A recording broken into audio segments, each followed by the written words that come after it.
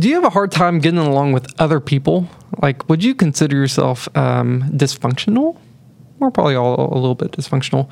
But we're going to talk about the different areas of dysfunction and how do we get along with different people who differ from us and all that. What does the Bible have to say about that? Also, is God non-binary? We're going to find out today in our Bad Doctrine of the Week. We're going to talk about the Sparkle Creed, and it's every bit as bad as it sounds. All that today and more on the Digging Deeper podcast.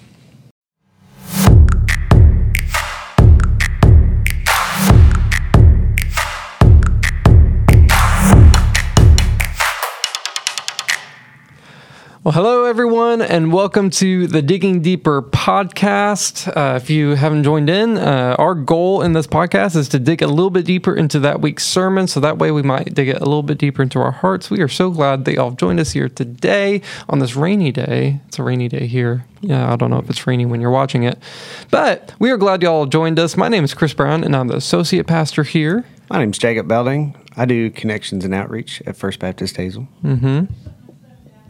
And I'm Judah, the guy in the chair. Yeah. What are you supposed to say, Judah? Make sure to like, comment, and subscribe. There we go. We are working our way up to 300 subscribers. If we can get there, then, I don't know, we'll throw a pizza party. Best Buy used to do that. They would say, if you can sell enough stuff, we'll get you a pizza party. And I was always like, can you just pay us more? Right. I love all the memes. Yeah. Oh, yes, multi-million-dollar company. We made the company millions this year. And the reward, and they, lift up, what's going to, the meal warmers. And it's like slop. It's like, just pay us more. What's the matter? Yeah, I remember being a little bit offended because I was like, I'm an adult. If I want to go buy pizza, I will go buy pizza. Right. That incentive worked when I was in 7th grade. Yeah, 100%. But anyways, it has nothing to do with today's podcast. Right. But we got Jacob and Judah are back. Last week they were both out, but we've got the tried and true trio in the room here, and we're going to get into this week's sermon. This week's sermon is called How to Get Along with Anyone. Do y'all have problems getting along with people? Not usually, but every once in a while, yes. Yeah? Yes. Yeah, Judah? So, yeah. Yeah. You do? Just generally. And then I'll name him. Who? Who? No, just kidding. Okay. Oh, man. It's getting real. It's Joshua, his brother. My brother. Yeah. No. Okay, anyways, you had an example? No, I was just going to say, normally I get along with people, but for those, whenever I'm not getting along with somebody, it's clearly them. It has nothing to do with me ever. Yeah, that's always how it is. Yeah. Sometimes I have a hard time getting along with my daughter, Lottie. Well, she's 3, so yeah. Right. Has anybody ever actually figured out how to perfectly get along with a 2-year-old or 3-year-old? I'm not sure. Yeah, I don't think so. And the way they respond, they just stonewall you. It's like, hey, I need you to go brush your teeth because it's time to get ready for bed. And the answer, no. And they just sit there, as if that's actually going to work for them. Whenever Lottie was 2, I would try to reason with her, and you can't reason with a 2-year-old. She's 3.5 now, so there's sometimes it depends on the day. There's some days I can reason with her, and then other days no, it's not going to happen. Yep. Anyways, if you have a hard time getting along with people, then this sermon is for you. Pastor Lee preached, again, it's called How to Get Along with Anyone. It actually came from a Reader's Digest article. I didn't even know Reader's Digest was still a thing. Me neither. I've never read a single Reader's Digest in my life. I'm still not exactly sure what it even is.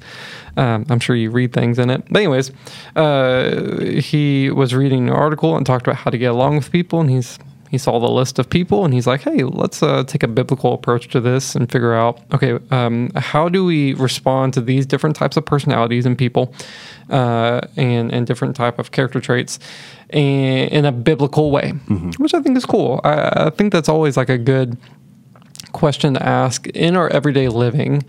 What is a biblical response to things? Even in the most practical of things. Okay, what does the Bible have to say about this? And sometimes the Bible doesn't have anything to say about it, but a lot of times I think we'll find it has something to say about it, generally speaking, at least in principle. Yes. So that's what what the sermon is today is how to get along with anyone. And it's actually going to be a 2-part sermon, I believe. That's what he said. And there's a whole list of different traits of personalities and the way that people act.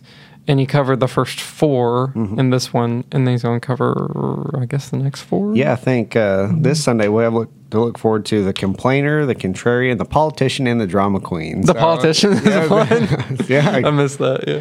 Yep. I imagine it's going to be, the politician's got to be somebody that, is able to sort of, spin any situation into politics. Yeah. Well, it doesn't even have to be politics, but somebody who's... Oh, I see. I get what you're saying. They can take a situation that they're in and spin it, maybe. Like they themselves are acting like a politician. Right. I see. Okay. Yes. Gotcha. I don't know. I haven't read the Reader's Digest article because I'm not sure. But, haven't gotten there yet. Yeah. Something to look forward to. I really can't wait to hear what he says about drama queens. That ought to be great. Yes. So that's next week is going to be those. This week, the types of friends we have are the frenemy, the chatterbox, the slightly crazy, and the introvert. I'll let y'all guess which one's me. Slightly crazy. The slightly crazy one. But anyways, before we get into it, you comment down below which one of these are you. Of the frenemy, the chatterbox, the slightly crazy, the introvert, and what's next week's? The complainer, contrarian, the politician, and the drama queen. Yeah. Which one's you? We want to know. And then we're going to let you know why you shouldn't be that. Okay. That's right. Judah is definitely the drama queen. Is that you? Yeah. So out of the ones today, let's just get a feel. Okay. So the frenemy, the chatterbox, the slightly crazy, and the introvert. Judah, which one are you? Introvert. You're the introvert? Yeah. Okay. Oh, of the ones today? Of the ones today. That's a tough one. I'm going to go with chatterbox. Chatterbox? Okay. I'll go with chatterbox. I'm going to go with the introvert. I'm such a natural introvert. And sometimes people are surprised when they hear me say that. But actually, I do a lot to combat my introvertedness. But by default, like I recharge alone. Anyways, okay. We'll get into all that. First up, we got the frenemy. Do you have the definition of that you gave? Yes. A frenemy. These are people in your life who act as your friend, but do enemy-like things to you pretty consistently. So they're a bit of a backstabber. Yeah. They will maybe hear some, if you share personal information about yourself, then a lot of times what they'll do is they'll take that personal information and go and spread it around to other people and let other people know, especially if it's things that, like, oh, that was really supposed to be confidential or, and they'll use that in different ways to hurt you. Yeah. So it's the typical, like, when we're face to face, everything's good. Yeah. And there's kind of a front. And then as soon as they leave, they're like, I hate it when they talk to me. Yeah. It's like Mean Girls. If y'all have ever seen Mean Girls. You haven't seen that, Judah? Is that a millennial thing? I think it's a millennial thing. Yeah, it must be. You never heard of Mean Girls? No. Are you serious? You need to go. That's a classic, man. Have you seen it? Yeah, I've seen it. Okay. It's and for a chick show, it has its moments. Yeah. It's not just awful the whole time, Anyways, it's kind of like in that these girls in high school and to your face, they're like all like buddy and nice, and then they like undercut you. Yeah. And whenever you leave, they got their burn book and all. They're sabotaging each other left and right, and all of them are in on it, but they don't know it. Yeah. Gossip is usually involved in a lot of this, like you said. They take personal information that you may have given them, and then they're kind of like start to slowly creeps out to other people. And so how do we respond to frenemies? What would you say? That one's, I think it's tough. First, you have to identify a frenemy, and you have to be aware of who those people are, because if you don't know, like on the outside, it looks like they're your friend, right? But really, when the rubber meets the road, where the rubber meets the road, they're really not. Right? And so I think the first step is being able to identify a frenemy, and I don't think that's always very easy to do.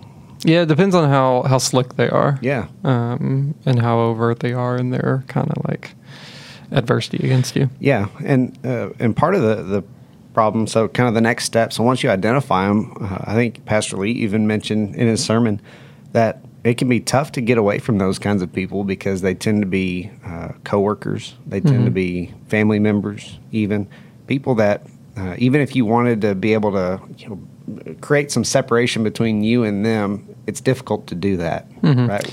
Yeah, so I would say a good way to identify a frenemy, and I'm going a little bit more on the gossip route side of things, is if someone is a little too eager to listen to all your problems, they might be in that vein. Like if they're really eager to be a lending ear to gossip, be careful, because in the same way they'll hear you gossip, they'll spread that elsewhere. Oh yeah, and so that's very much. Yeah, and then even when I worked at the in the schools, so I don't know, we've talked about this before, but the teacher's lounge is generally a place to avoid. Avoid the teacher's lounge. Tons of gossip, and so you'll have people that work there get together and just like trash a coworker. And oh my gosh, I can't believe that they did this or said that, or they got this going on and whatever else, and just go on and on and on, and then the conference period's over, break time's over, whatever. You go back to your classroom, and you just can't help but wonder and think, okay, they said all of that about this person over here. What in the world are they saying about me? Yeah, absolutely. And that's one where somebody that does that, you be aware, and that's a good way to identify. Yeah. So if you see someone being a frenemy to other people, then that leads to the question, like you said, okay, are they being a frenemy to me? Right. Like in the same way they're deceiving that person, are they deceiving me?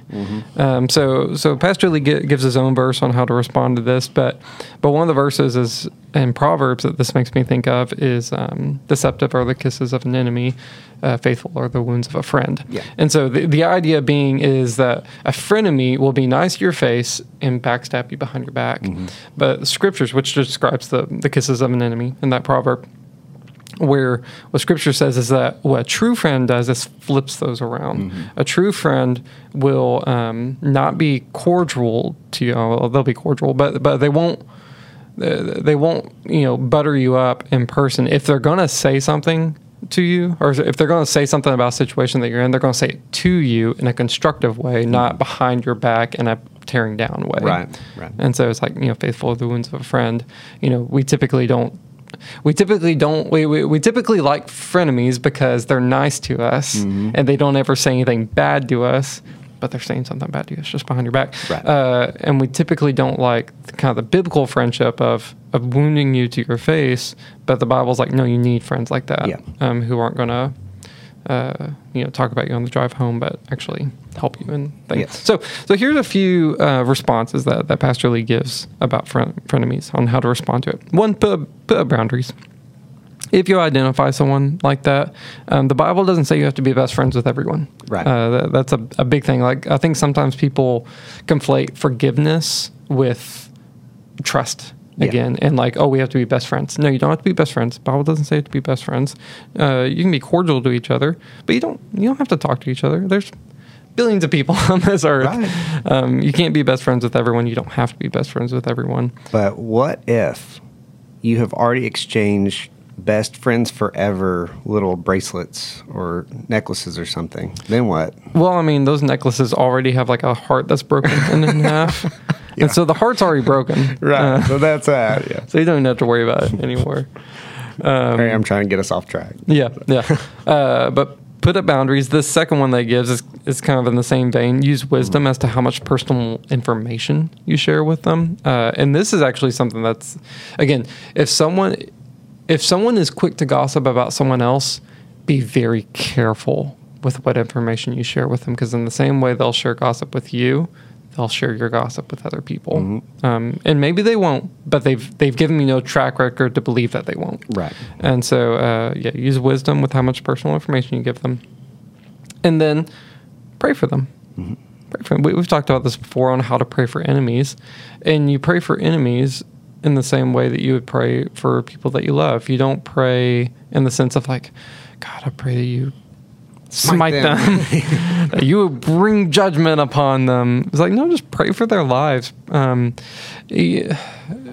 Everyone expresses, or everyone has proclivities that stress pushes them towards. So like some people, if they have a proclivity to anger, stress is going to push them to anger. Right. If they have a proclivity to depression, stress is going to push them to depression, gossip. Everyone has an outlet that their sin funnels into, and stress pushes them further into that area. And so a lot of times what you can pray for is like, okay, if they're being pushed towards gossip and adversity towards others, maybe pray that like everything in their home life is okay, that all that can get together, and so on and so forth. You got any thoughts?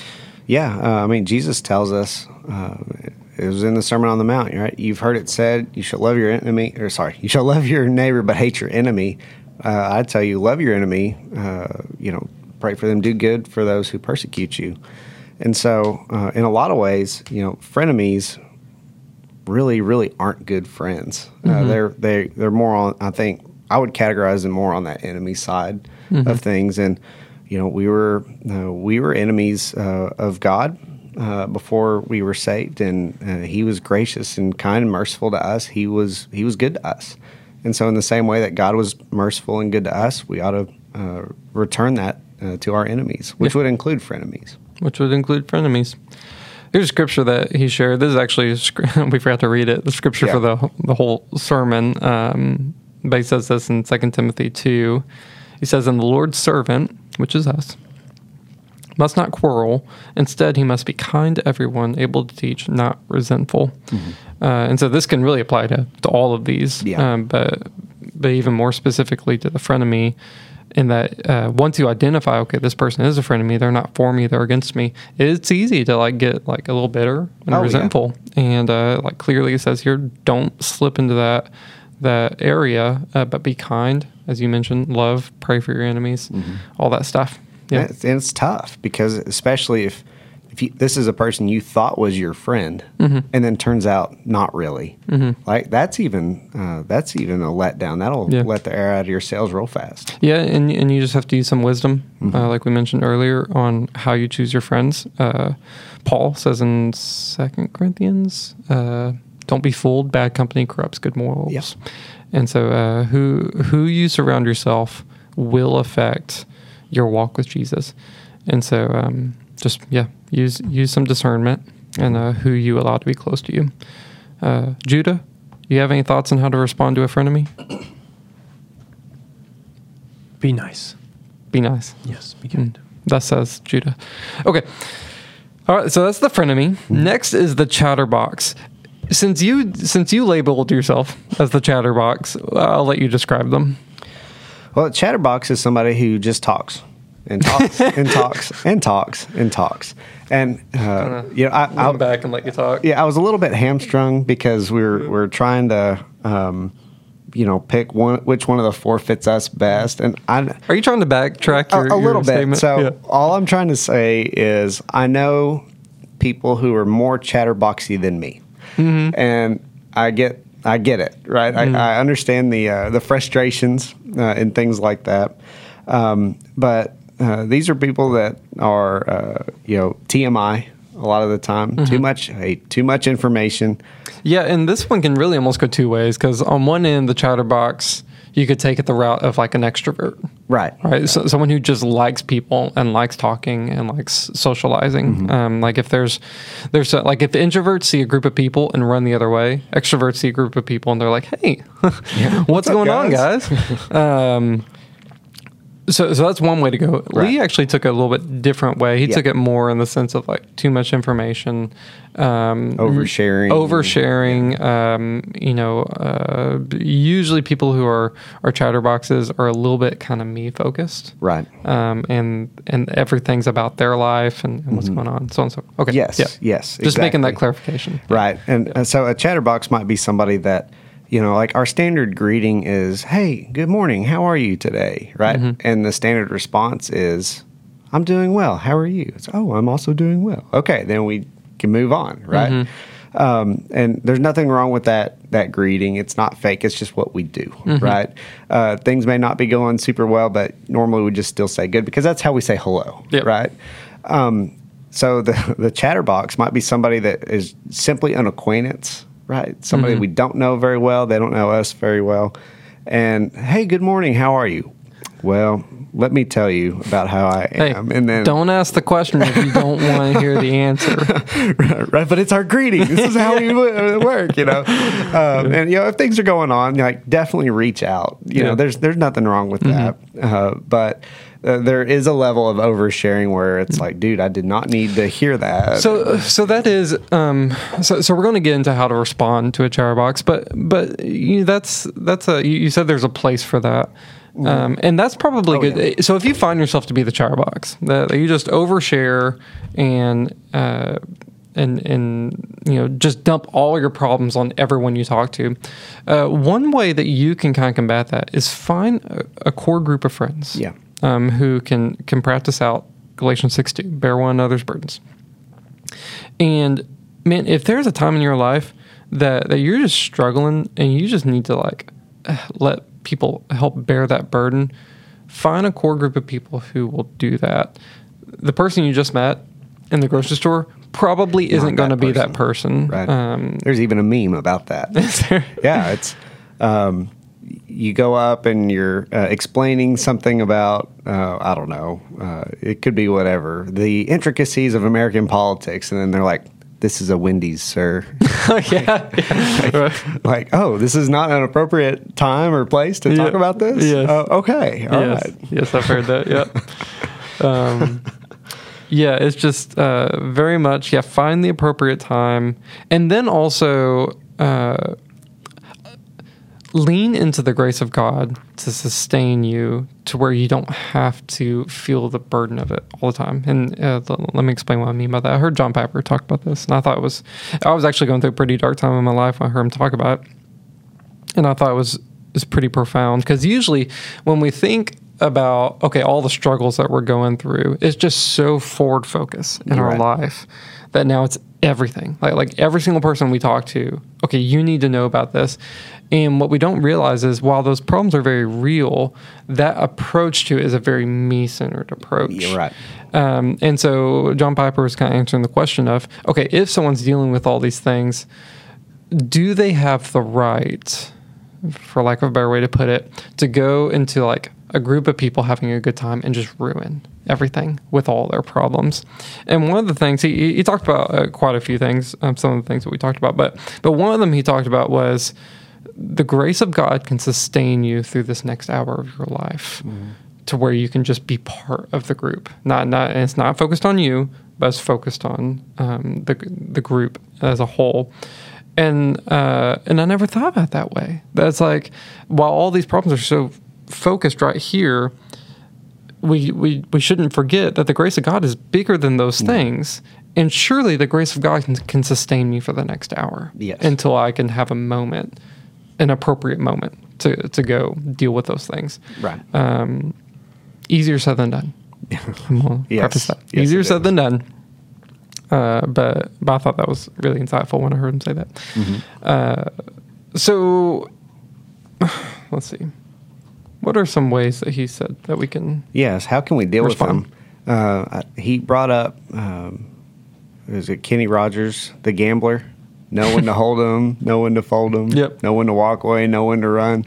Yeah, sometimes it's in dealing with somebody who's a chatterbox, right? Just knowing when the right time to sort of step away from that conversation. So as the person so you're talking to the oversharer, right? Yes. And saying know when to just kind of step away from that conversation. Yeah. Okay. Right. And having kids is a beautiful way to do that. It's like, I think I heard a small child saying that they need their dad. Yeah. And anyway, sometimes it's that way. And I know people who are chatterboxes, who are shamelessly chatterboxes, and You can even have a side conversation while they're chatterboxing away, and they don't skip. They don't even miss a beat. They just keep talking, and then by the time that you're done with your side conversation, you look back over, and they're still going. And it's like, how are you still going? Oh my goodness! And even standing up and walking away, sometimes they're liable to follow you. And that's well. And I think one of the things you can do is, because this one's hard because there's a pretty big spectrum. We could be talking about someone that you just met, right? Or we could be talking about someone who you are friends with, and they're just oversharing in that moment or whatever. Let's lean into that side of things. Let's say it's someone who you know, and they're just clearly going through a hard time right now. But maybe we're in the middle of a grocery store or whatever, and just now is not the time. To have this conversation. We might be in the middle of 100 people. Maybe one of the things you can do is acknowledge, hey, I realize you're going through a hard time right now. How about we go grab coffee? Later, and we can talk all through this, and then it can actually be a like counseling moment, not in the sense of like you're counseling them, but in the sense of you're giving counsel. Right. And one of the things you can do, I've had to do this, I've had it done to me, is gently after building up a rapport on that subject, just gently say, hey, I think it's time we let this go. Yeah. I've had to do that. I've had people have to do that. And it's one of those things like when I've had it done to me, it's almost like a wake-up call of like, oh, I'm talking about this a lot. Yeah. I'm talking about this more than I think I'm talking about this. Yeah. And maybe that's one of the kindest things you can do is bring awareness to, hey, I think you're moving into the resentful side. So like we're talking into resentfulness and not being resentful in that passage, is just kind of give them some good biblical counsel and be like, I think we need to move on from this. You're allowing this to It's festering a little bit. Yeah, very much. He shares a couple of scriptures on how to not be an oversharer, how to not be a chatterbox in this sense. You want to share some of those? Psalm 141, verse 3. Set a guard, O Lord, over my mouth. Keep watch over the door of my lips. So that's the first one. He's the psalmist is praying, and the mouth, the tongue, our lips are all they're all problems for all of us. Yeah, it reminds me of. I always quote Proverbs, but I never know the actual address. So just look up later. But there's a proverb that says, "The power of the tongue, or in the power of the tongue brings life or death." Yeah, and that's very much true. In a lot of ways. Again, there's a spectrum on how that can span out. But sometimes I ask myself, if I go have coffee with someone on the way home, I'll be like, did I bring life in that conversation, or did I bring death in that conversation? And just be a little bit retrospective or introspective to ask, like, how could was I a little bit too complainy? Or was I not encouraging? Did I butt in too much? Like, because as Christians, we want people to walk away and see, feel, and experience the life of Jesus that he gives us. And if what we're doing is just bringing death upon that, then that just actually like hurts our witness. Yes, right. Yeah. And James, in the same vein, has a lot to say about the tongue. James 1:26 says, if anyone thinks he's religious and does not bridle his tongue but deceives his heart, this person's religion is worthless. And then James 1:19, know this, my beloved brothers, let every person be quick to hear, slow to speak, slow to anger. Like, there is a lot of wisdom in those passages. Yeah. And so for the chatterbox, right, reminding ourselves that, hey, we don't have to get the last word in. Maybe we don't know everything. And gathering more information and then being slow to speak as you process that information is wise. Yeah, and the Bible talks about the tongue a lot, and of course when they say the tongue, it's about what we say. Yeah. And I think it's for good reason. What Jesus said, it's like, what goes in a person is going to come out a person. And so the tongue, your speech reveals your heart. And your ability to get a rein on your tongue is a demonstration of your ability to get a rein on your heart. And again, this fleshes out in many different ways. This actually could apply to every single one of these things. Oh, yeah. Whether it's about gossip or oversharing or anything like that. Just be very, very careful to get a rein on your speech. And not in the sense of like masking what's going on here, but in the sense of like, fix this. Yeah. Like, and the natural byproduct of this. Yeah. Like, is my heart responding rightly to what I'm hearing? If it's not, then I need to bridle my tongue for sure and get my heart right before I speak. Yeah. There's a lot of wisdom that in marriage. Yes. Yes. Well, honestly, I don't know what you're talking about. My wife is really easy to live with, and I never say anything that I have to take back because she's just so great. Okay. You're like, liar. I'm gonna control my speech. Oh, there you go. That's too bad. I was waiting on a snappy comeback, but oh god. Yes. I'm learning as we go here. All right, so that's the first two, the frenemy, the chatterbox. The third one, the slightly crazy. You want to share with us what he gets at with this? Like his story? Just generally about what he's what does it mean to be slightly crazy? So he said there is a difference between being slightly crazy and crazy. There's not a whole lot that you can do with crazy. But all of us, in different ways, are slightly crazy. I agree with that. Yeah, all of us are. Yeah. We all have proclivities to dysfunctions. Yes. And whatnot. Yes, different dysfunctions and things like that. And so, there's a spectrum and there's a range, right? Slightly crazy might look like one thing for one person, and it may be something that's more severe or more mild, just depending on who you are and where you're at, basically. But he also pointed out, was it this one where he said, if everybody's looking at you, you're probably the slightly crazy one, or was that maybe that was the chatterbox? I don't remember. I think it was the chatterbox. It was probably, okay, maybe it was the chatterbox. Yeah. But when it comes to dealing with those who are slightly crazy, the first point that he brings up is that God loves crazy people too. And which is good because all of us are at least slightly crazy. And so just like the frenemy, even though slightly crazy people can be difficult to live with, difficult to deal with, we should love them just in the same way that the Lord does. Yeah. Now, he mentioned David here. He said, David was slightly crazy because he danced naked in the temple. That's a little crazy. I always thought that was a prescriptive text. It's not. This is how you properly worship before the Lord. Let's nip that in the bud right now. Oh my gosh! Could you imagine? I wonder if there's churches that do that. Just dance naked? Yeah. At the nudist colony, maybe. Yeah. But, oh man, I mean, because out there's for every action that a person in the Bible has taken, there's some denomination out there or sect of Christianity that takes that as prescriptive. That's what we're supposed to do.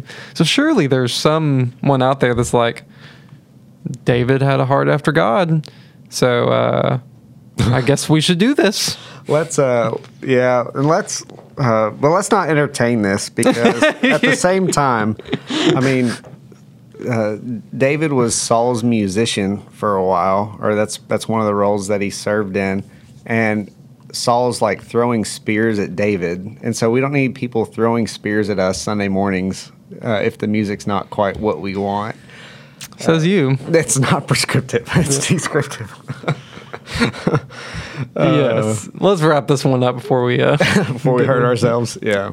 But pulling back again to our previous passage, be kind to everyone. That was the response. Whether you're dealing with someone who is in a clinical case of something is mentally wrong, or if you're dealing with normal everyday persons that have proclivities to dysfunctions. Be kind to them. Yeah. Work with them, Yeah, knowing that you are probably just as dysfunctional as they are. Right. And honestly, before we move on, I really liked his second point.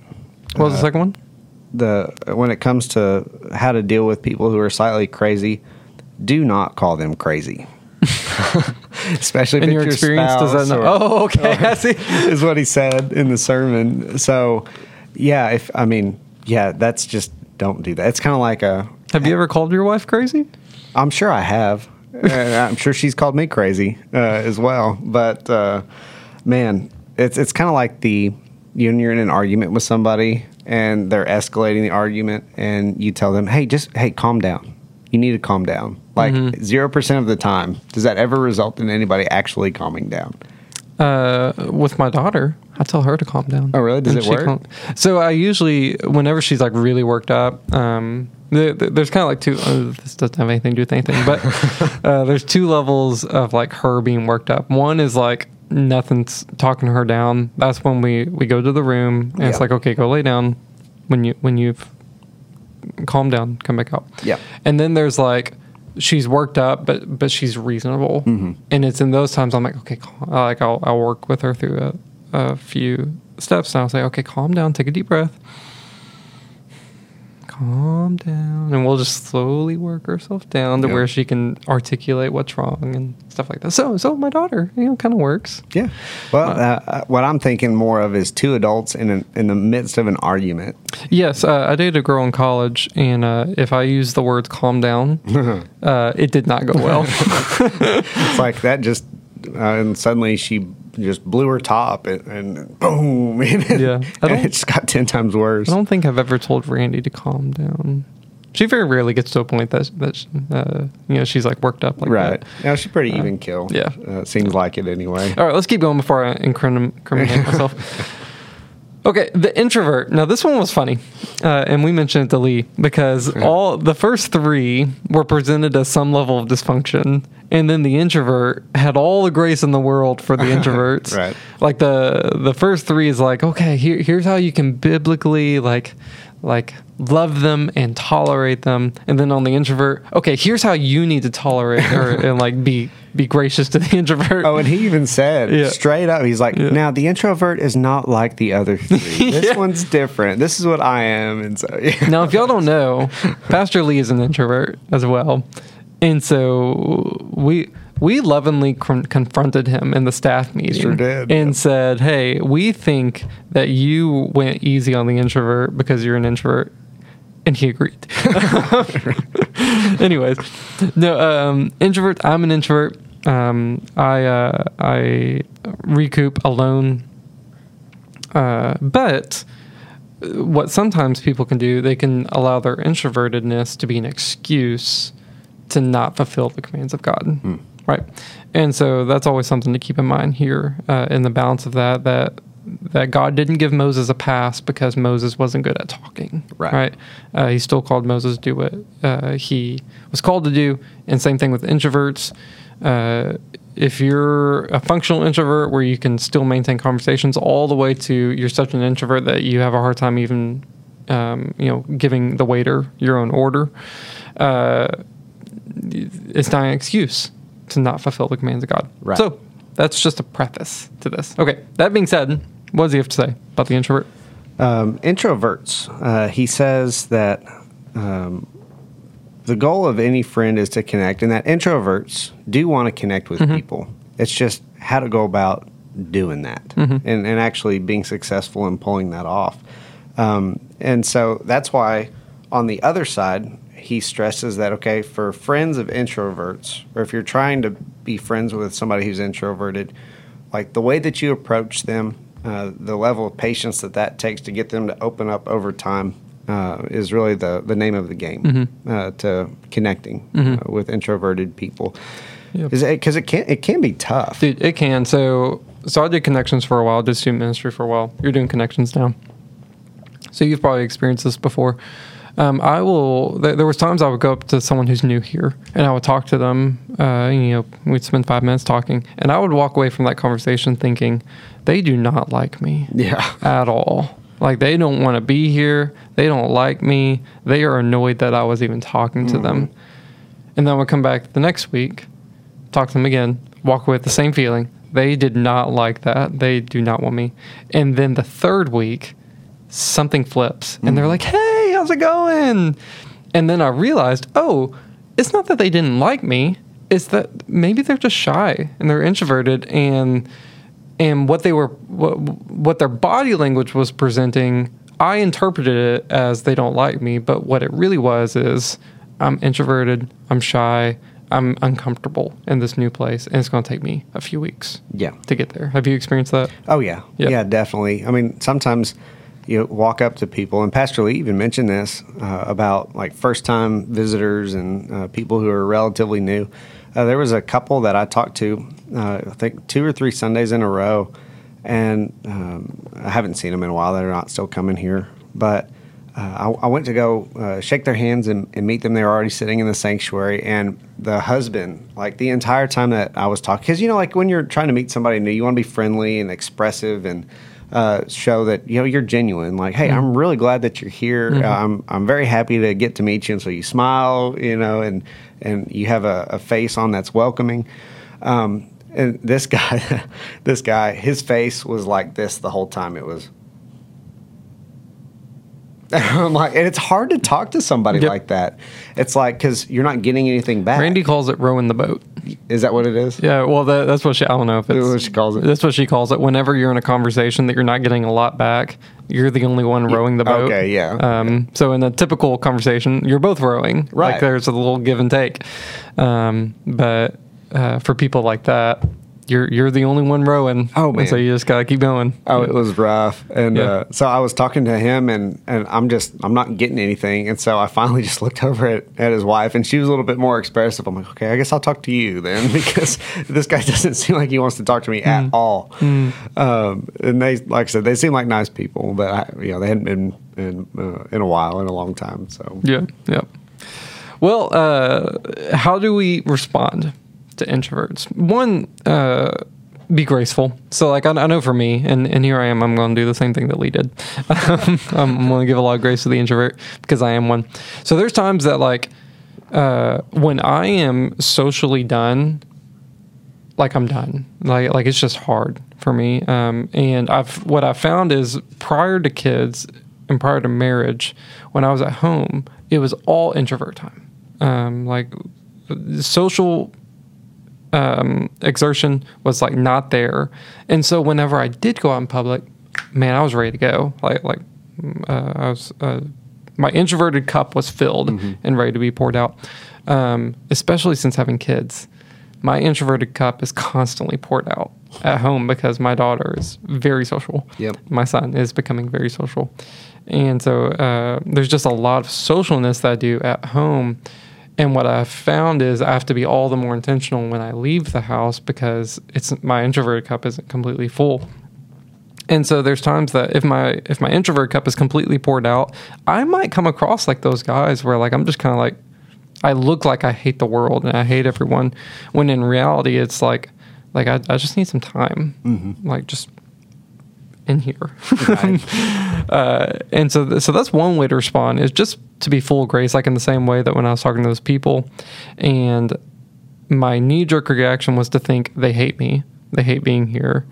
The more I did, the more graceful I got to be charitable, to think, okay, maybe it's not that they hate it, maybe it's not that they hate me and they're like being mean, maybe it's just they're introverts, right? And they just take some time. Yeah. So I have a question. When it comes to being introverted, do you think being introverted has to do with unknowns with other people and not being able to, like, control a situation? For some, maybe. So, like, there's some that so I had a student once, and maybe this was less introvertedness and more that, where she literally could not order her own food. Like, whenever we go somewhere, she would have to have one of the adult leaders order it. And she asked me one time, I'm not doing it. You're going to order your own food. And so I think for her, I think the fear of an unknown conversation, because like she could order, Right. but then what if they ask her a question Right. and she doesn't know what to say? I think that played a lot into it, but I don't think that was as much introvertedness as like anxiety of the unknown. Gotcha. For me, this is not the case at Gotcha. all. I don't mind unknown conversations at all. For me, it's much more my tank is empty, Mm-hmm. and because my tank is empty, I have a hard time exerting energy because Gotcha. like a pure extrovert, their cup is refilled by social interaction, and is drained by a lack of social interaction. A pure introvert is their cup is filled by being alone, and it's drained by social interaction. Not that they don't like social interaction. Right. It's just it drains them more than it would an extrovert. So that's what it is for me. Gotcha. Yeah. Gotcha. I can't speak for everyone, but Gotcha. Okay. It's interesting.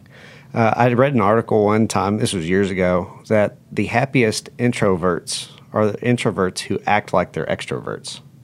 yeah, no. So there's a great misconception. So introverts will convince themselves they don't need friends because they're happier alone, and that works for about 5 seconds. And then you realize just because you're an introvert, you're not exempt from how God designed us. Mm-hmm. And God designed for us to have relationships.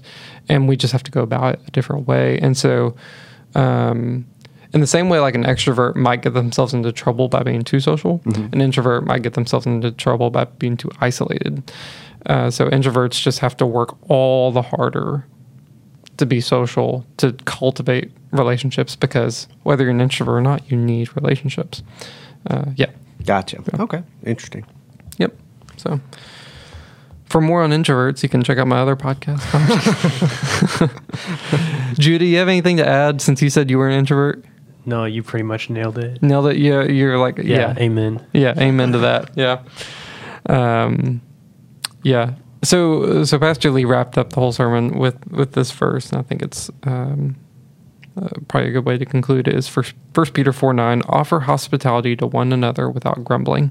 So as you deal with relationships, we tend to have not a lot of grace for struggles we don't understand. Like the slightly crazy, the chatterbox and the frenemy if you're an introvert? Exactly. Yeah. So if you're not a frenemy, if that's not your proclivity towards gossip and adversity and whatnot, you don't have much grace for the frenemy. But if you are someone that does struggle with that, you're going to have a lot of grace for the frenemy, knowing, because like, for whatever reason, that's just your struggle. Same thing, introverts, you're going to have a lot of grace for introverts. Chatterboxes, you're going to have a lot of grace for chatterboxes. And so the tricky part is going to be to show grace and offer hospitality for the things that you don't understand.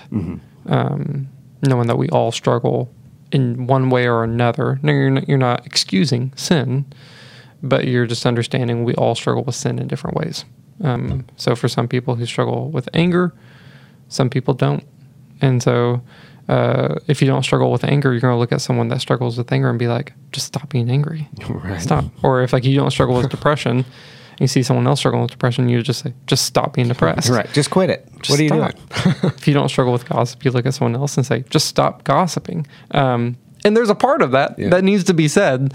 But mixed with that is a level of grace, knowing you want to help them through it and be hospitable through it. Amen. Any last thoughts? No, I don't think so. Just it's good to be able to recognize some of these different personality types and how to best approach them, address them, how to be friends with them, how to be gracious to them. And I think at the base of all of this is, hey, just be understanding, having understanding and that grace for all sorts of different people, including the ones that are coming next week. Yeah. We're all a work in progress. Yep. For those that place their faith in Christ, we're all being sanctified. And sometimes we have to sharpen iron with each other. But the Proverbs also say it's to a man's glory to overlook an offense. And so balancing those two things. Yep.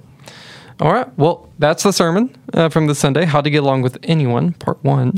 And how do you deal with different dysfunctions in people, such as frenemies and chatterboxes and slightly crazy and introverts. Yep.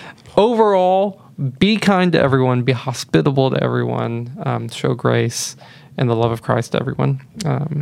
Yeah, cool. Sounds good. All right, well, check back in next week and we're going to keep doing that. But for now, it's time for the Bad Doctrine of the Week. It's the Bad Doctrine of the Week.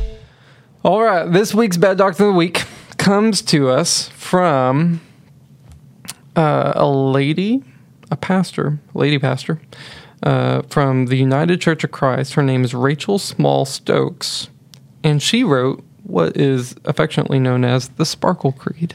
Oh, well, I would, at first when I heard Sparkle Creed, I thought this was the way that Roxanne chose to live her life. Yeah.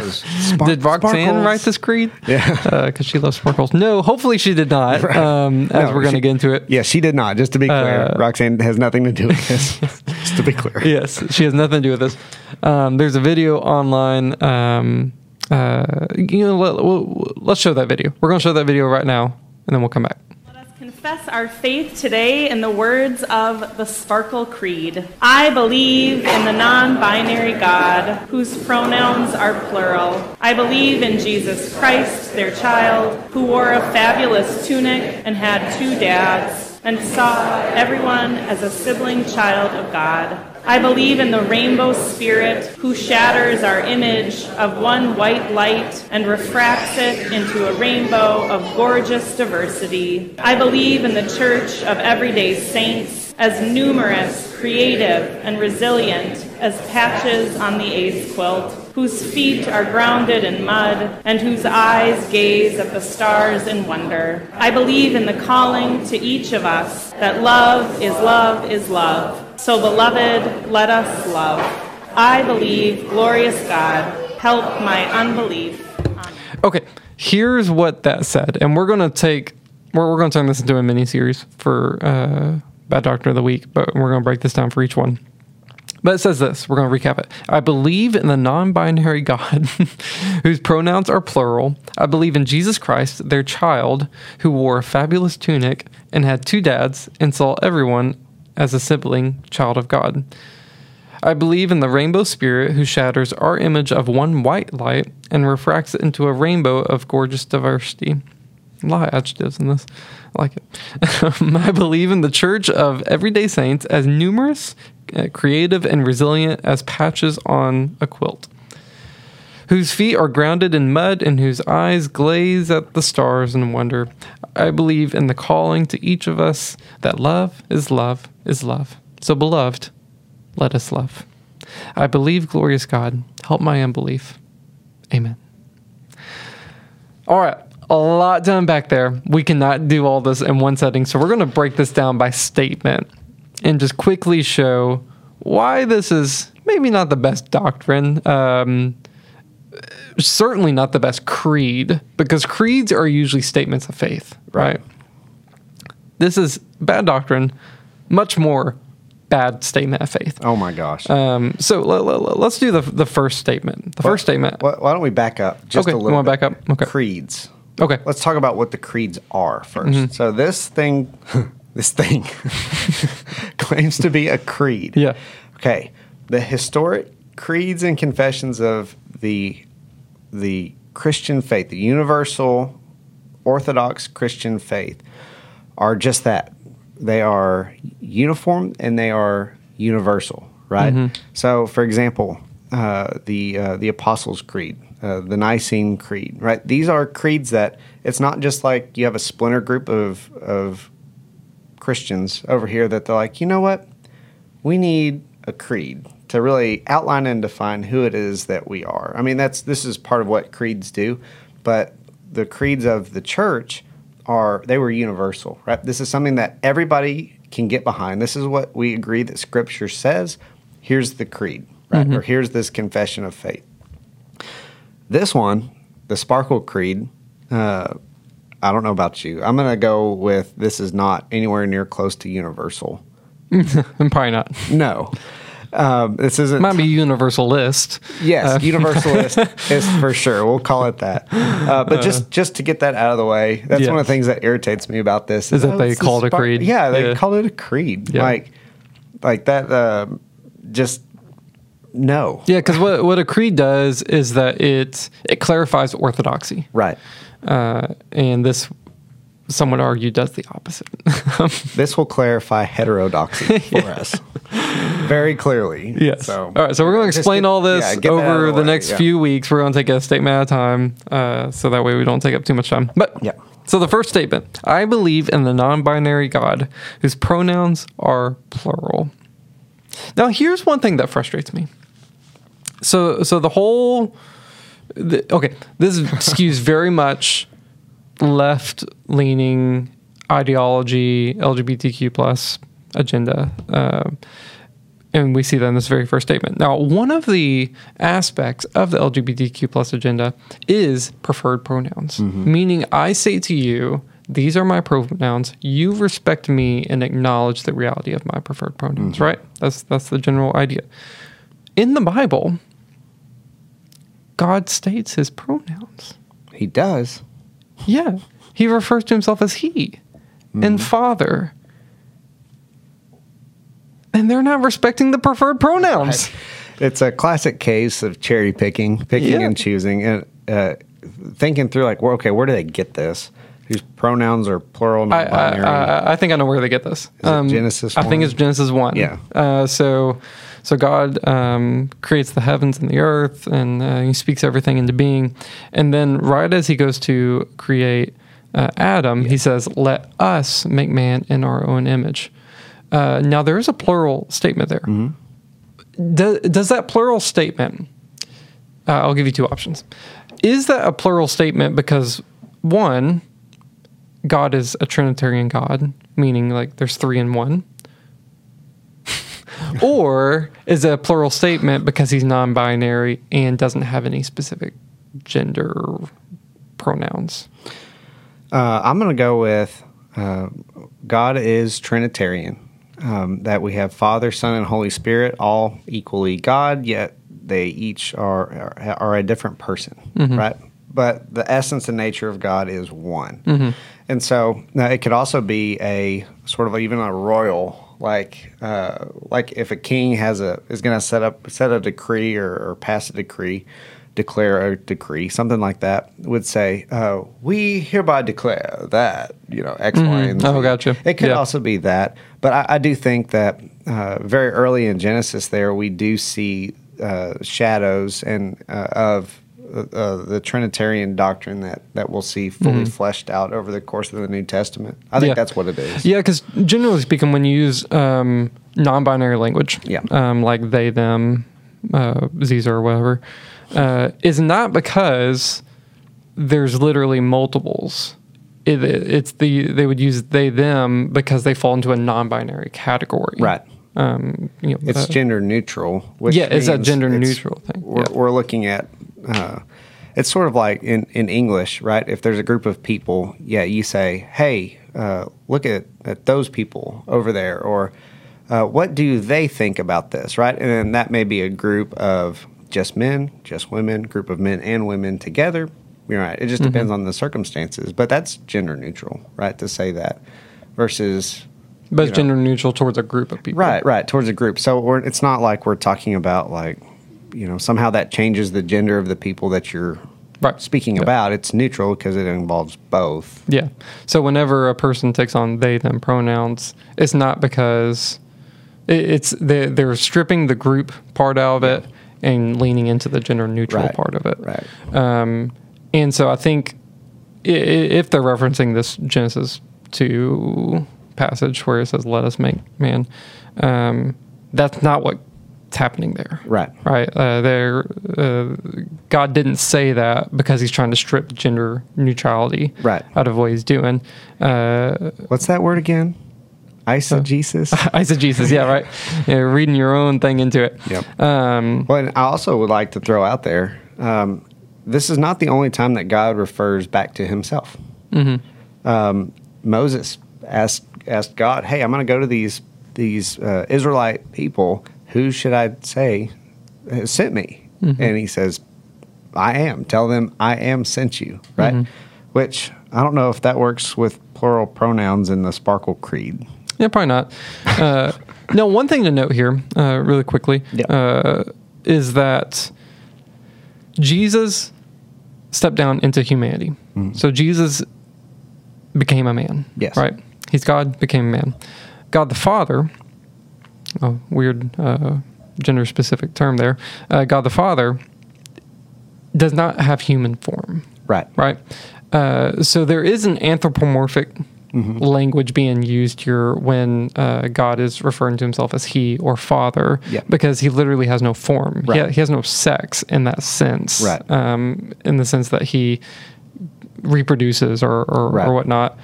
So there is some anthropomorphic language, but even if you wanted to go down that route of God has no gender, he still referred to himself in gendered language. Right. And so, anyways, there's a whole rabbit trail that we can go into with that. Yeah. But anyways, so that's kind of the first reason this is bad. Like, we're bringing an agenda to the table here, is that even if you want to point out that verse where God uses plural language, he's not doing it to make this point. Right. For sure. He's not doing it to make this point. Most likely he's doing it to give foreshadows of the Trinitarian aspect of while God is one, there's three persons within that one God. Any other thoughts? Man, I have a lot of other thoughts, but I think we're about out of time, aren't we? Yeah, probably so. Lots of fun things coming up in the Sparkle Creed. Y'all go check it out for yourself so that way you can be ready for it next time. But let us know. Jesus Christ, their child, who wore a fabulous tunic. Like, I cannot wait. Is it next week yet? Yeah, right. Yeah. So you let us know in the comments, what do you think about this creed? Do you think we should start saying it on Sunday mornings? Be careful what you ask for. Okay. Would you go to a church that said that? Here's That's the real better, question. better. Would you get up and leave in the middle of a service if the church started reciting this, or would you politely stay? That might be a better question to ask.